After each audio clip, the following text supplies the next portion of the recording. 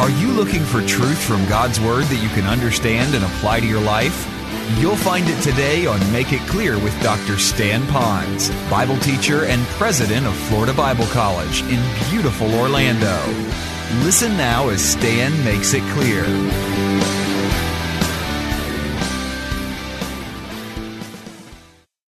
Wealthy if you compare it to the people who live in Afghanistan, perhaps. And so some of us are going to be very poor if you compare it to some people that live in other parts of the country or the world. I get that. But when we live for the Lord will take care of our basic needs of life, and yea, often will give us generously even more. And that's why this verse says, wealth and riches are in His house. So it's in His house because it had to get into His house. And how did He get in His house? Is because they followed the Lord and what we've been teaching, the biblical principles. And then it says, and His righteousness endures forever. So doing for the Lord is not just so I get more stuff. You're doing for the Lord in a righteous way because you love Him with all of your heart. And that means part of your life will be when it comes across a biblical principle. You know it, you apply it, you live it, no matter the cost. And God continues to bless that kind of a life. Number 4, avoid co-signing. And I put in parentheses there, partnerships. Avoid co-signing and partnerships. Now this in itself almost could be an entire message, because there needs some qualification on it, but it won't be. I carefully chose the word avoid because I didn't want you to hear that it's a sin to do these things.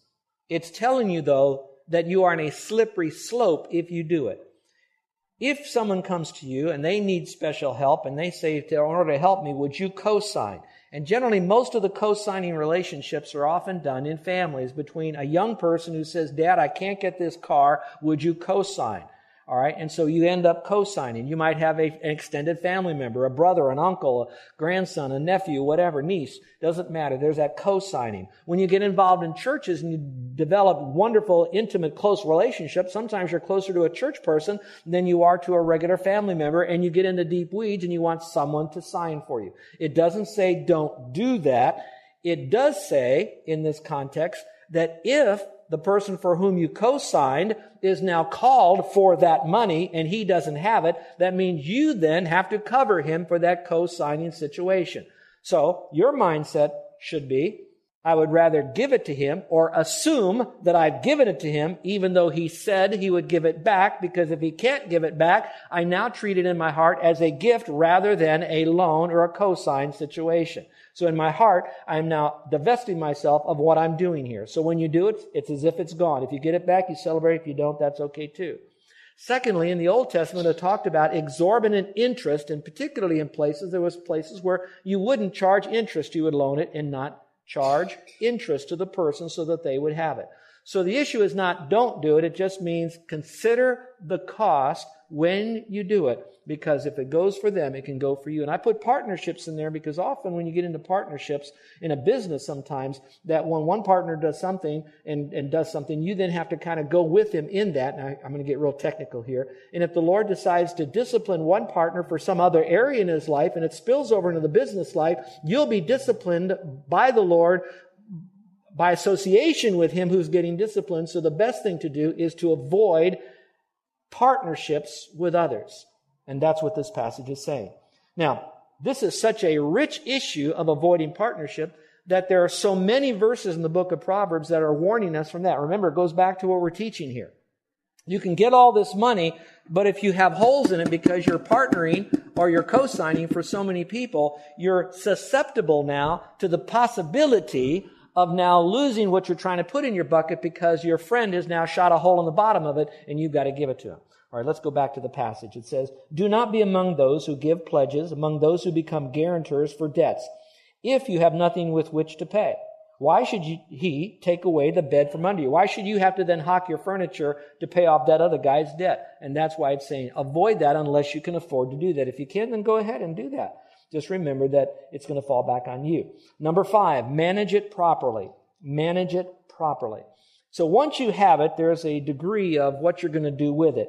And this passage is kind of neat because it kind of prepares us for managing our life and what we have. So let's go back to it. Proverbs 27, and it says, know well the condition of your flocks. In other words, know what you own.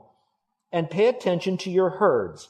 For riches are not forever. That means the situation what you have right now is not forever. So those of you that have some money, some resources, it's not forever. You don't know what could happen at any moment that might take it away from you.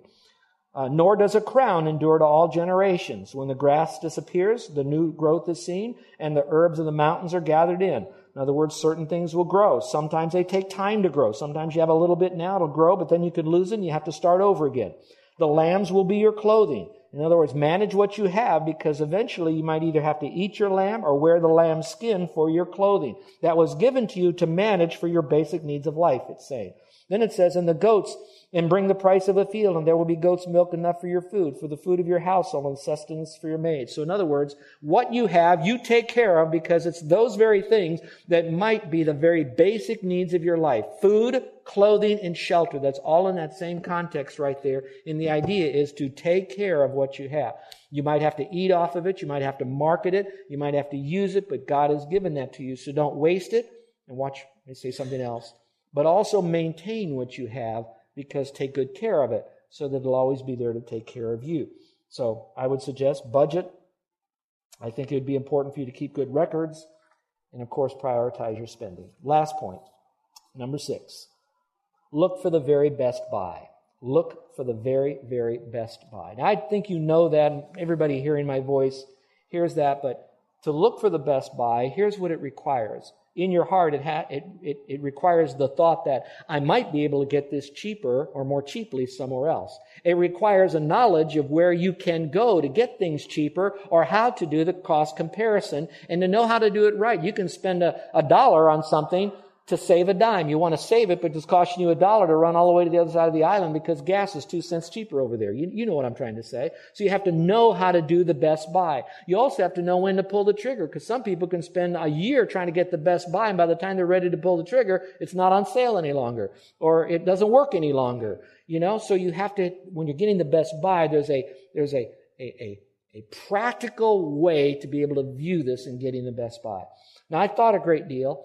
To be able to substantiate this point, I wanted to look in Scripture, and I found the virtuous woman. You would think it would be some man, some big whiz guy that was a businessman in the Bible that would do it. It was none other than the virtuous woman. Now, this virtuous woman was married, and she had children, so she had some form of a household. If you have your Bible, I'd like you to look at this passage, because I'm going to take you to just a couple of verses, and I want to show you how smart this woman was, and it would be a great thing for you men as well to look at this passage to see what you can learn from this virtuous woman that really knew how to balance her household, her business, her family, her social life, the community, as well as honoring her husband as well. So we're going to look at just a couple of verses here, and then we'll close with a practical application and go home. Proverbs 31, verse 14, it says, she, referring to this excellent woman, this excellent virtuous woman, she is like merchant ships. She brings her food from afar. So in other words, she will get the best deal from however far she needs to get it, as long as it meets the needs of her family and she's done her homework. So she looks far for it.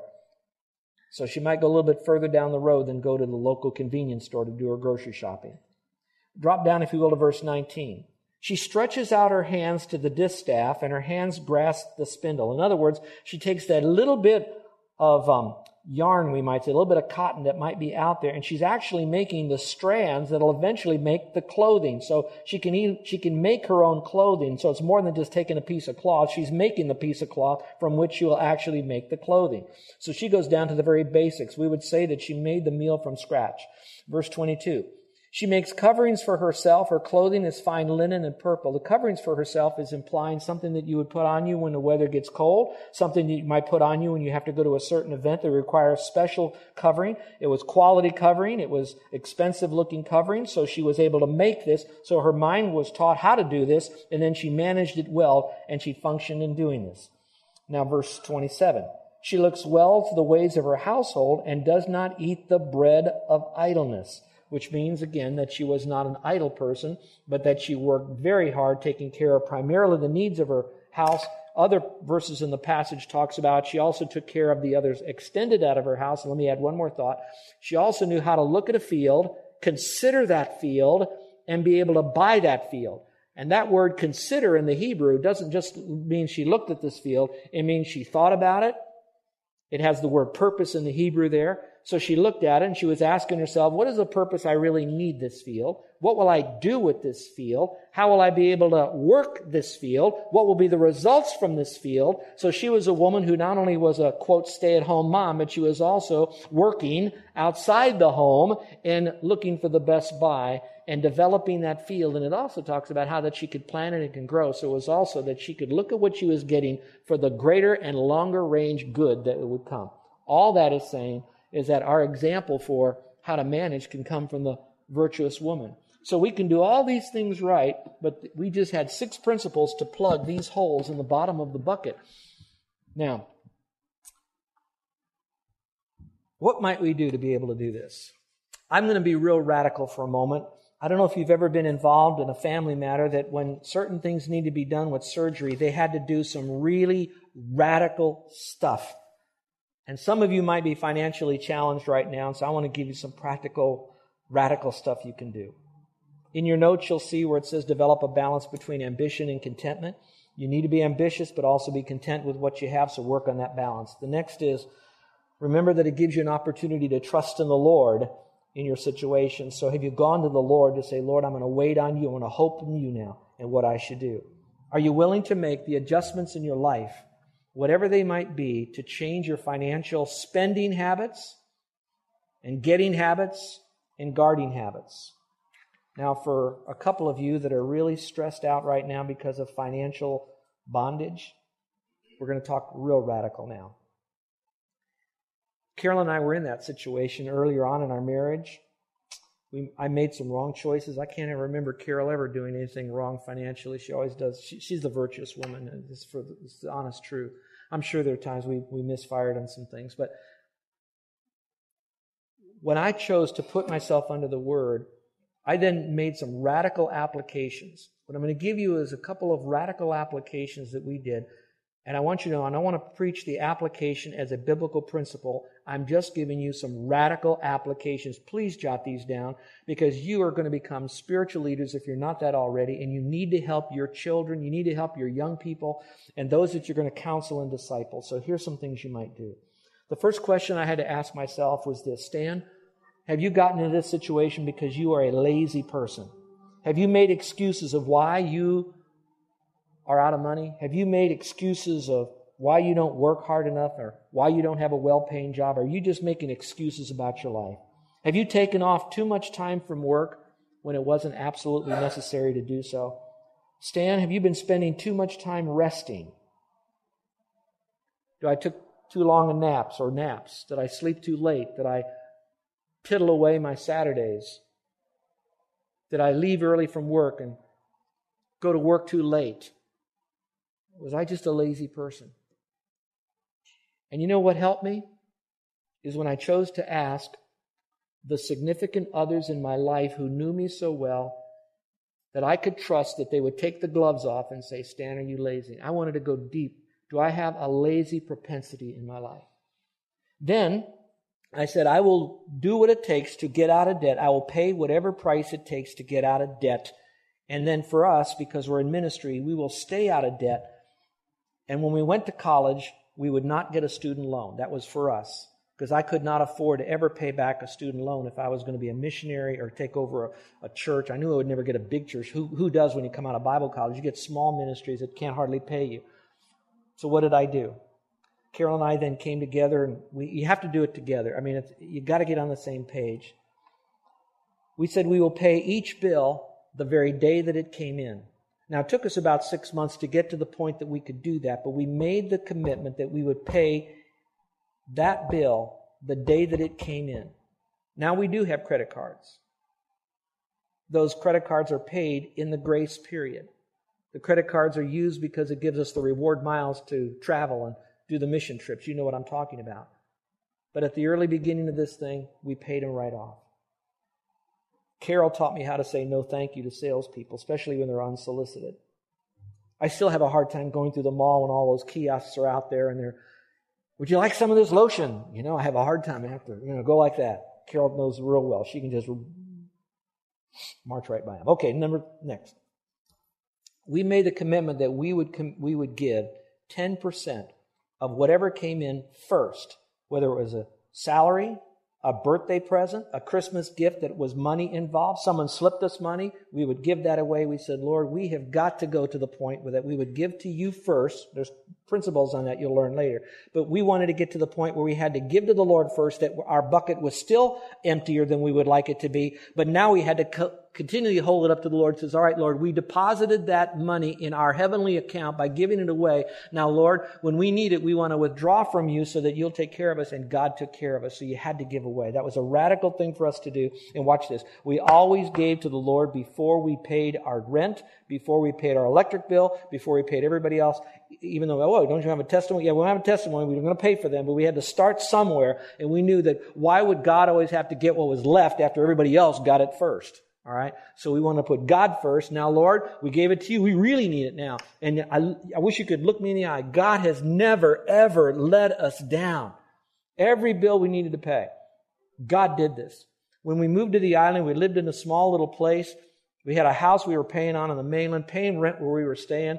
And we needed to get a house here so that people would know that we're committed to you all. We're committed to the island. We didn't have a lot.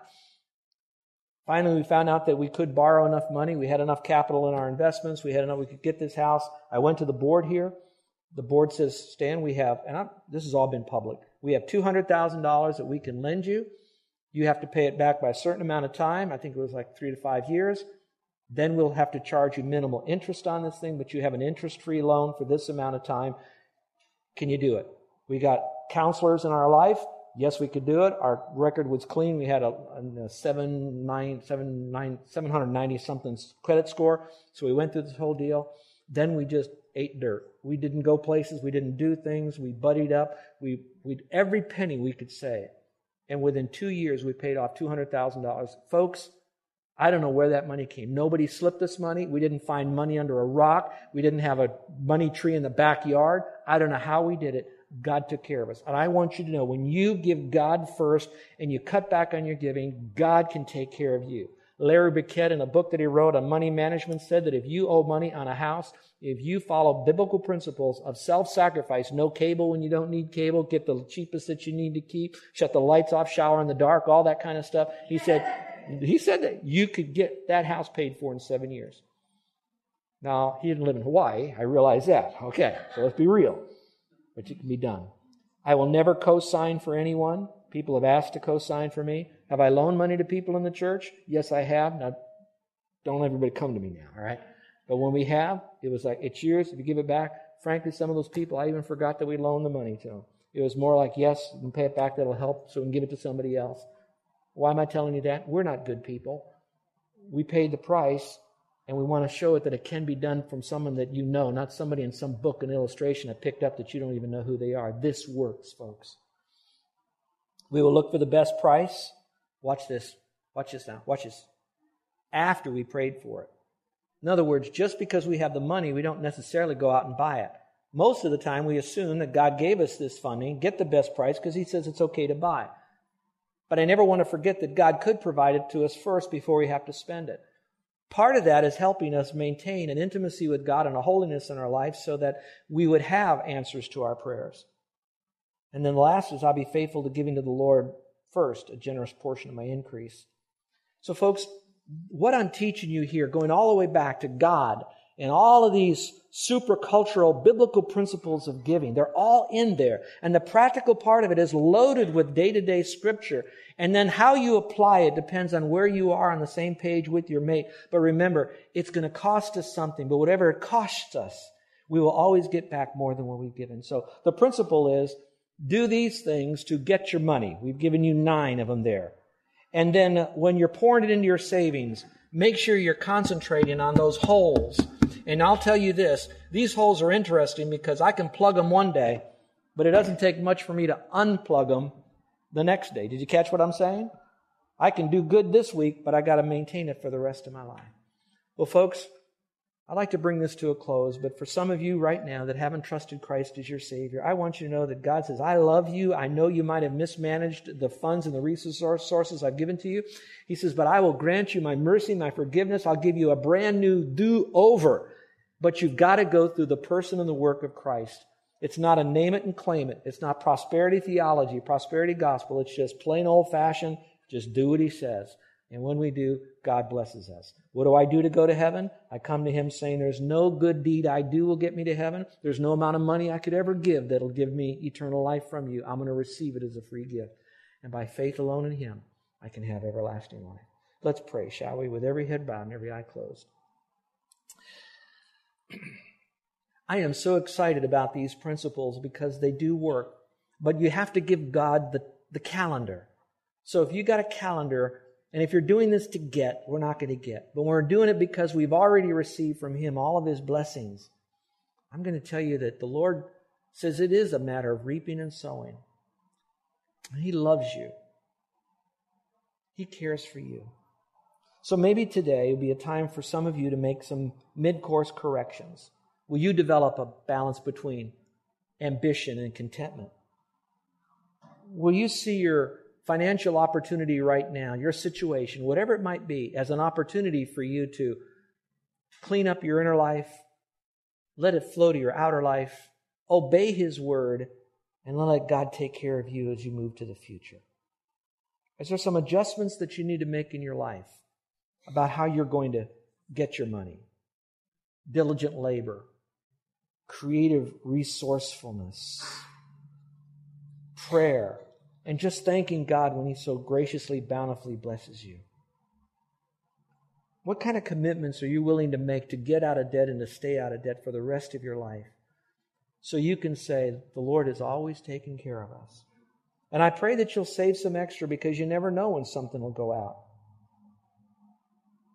We were away on a trip and got a phone call from a sweet lady who was staying at our house and says, you know the guest room I'm in? Something's happening in your bathroom upstairs and water's dripping on my head here in my bed. I was glad we had enough money, and a dear friend in the church called him, came over, fixed it, got it. But you can do that. Every one of us can do this because it's biblical. It's found in Scripture. God's commandments come always with God's enablements. Do it, my friend. Follow this word. Make that commitment. For those of you who haven't accepted Christ as your own Savior yet, you know He's out there, you know He is a Savior, you might even know He's the Savior. Will you now let Him be your Savior? He says, these things have I written unto you that believe on the name of the Son of God, so you could know you have eternal life. You could know that you have eternal life by placing your faith in Christ. I'd like to pray for you if today is the day you're calling upon the Lord, and all you do is simply say, Lord, I know I've done things wrong. I missed the mark. But I'm accepting Christ as my Savior. And I want to thank You for dying and rising again. So it's more of a thank you transaction, accepting it, appropriating it, because you believe in Him. Is there anyone here today that's ready to do that? Maybe it's your time to say, Lord, I'm trusting in You to give to me eternal life. I'd like to pray for you. I'm not going to have you stand up, fill out a card, walk the aisle, or anything like that. I just want to pray for you. So to do that, I am going to ask you to slip up your hand. Now, raising your hand doesn't mean you're getting eternal life. It doesn't mean you're joining the church. It just means that you're silently telling to me by that uplifted hand that today was a day you trusted Christ to forgive you of all your sin. You became a part of His forever family.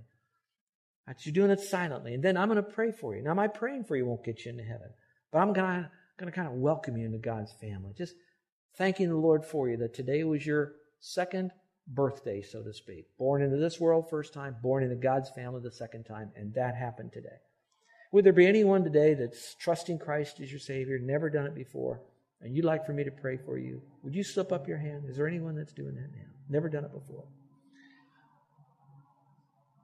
Christians, how many of you are going to take what you've learned from the Word today and you want to apply it to your life, but you'd like to have someone pray for you because you know that these are some decisions that you have to make and you're not going to get out of this quickly. This is a deeper hole than you'd like to be in, and you know to get out of it isn't one step. It's going to take steps and time. But by God's grace and His strength, you're going to do it. But you'd like to have prayer because this is the direction in which you want to go. And you'd like for me to pray for you. Would you slip up your hand if you'd like to have some prayer? Because now you've got some biblical principles to hang on that you'd like to work through. Is there anyone? Slip up your hand. Amen. Our gracious Heavenly Father, I thank You for Your Word, and I thank You for what we're learning today about the proper way to guard our money. And then, Father, it's only so that we would have what we have so we could take care of the basic needs of this life for our family and others to bring glory to you and building your kingdom. So, Lord, we ask you to help us to do this, and that we would start today, we'd learn these principles, and then live by them, especially when Satan wants to tempt us not to. Now, Father, bless us. In Jesus' name, amen. You're listening to Make It Clear with the teaching of Dr. Stan Ponz, founder of Make It Clear Ministries and president of Florida Bible College in beautiful Orlando, Florida. Make It Clear is dedicated to taking the Word of God with clarity into every person's world. It is the support of listeners like you who make the ministry of Make It Clear possible. You can provide your tax-deductible gift to Make It Clear online by going to makeitclear.org. Or you can mail your gift to Make It Clear, P.O. Box 607901, Orlando, Florida, 32860. Thank you for helping us make it clear. If you would like to have Dr. Ponz speak at your church or event, please send us an email at tellmemore@makeitclear.org. Thank you, and remember to make it clear.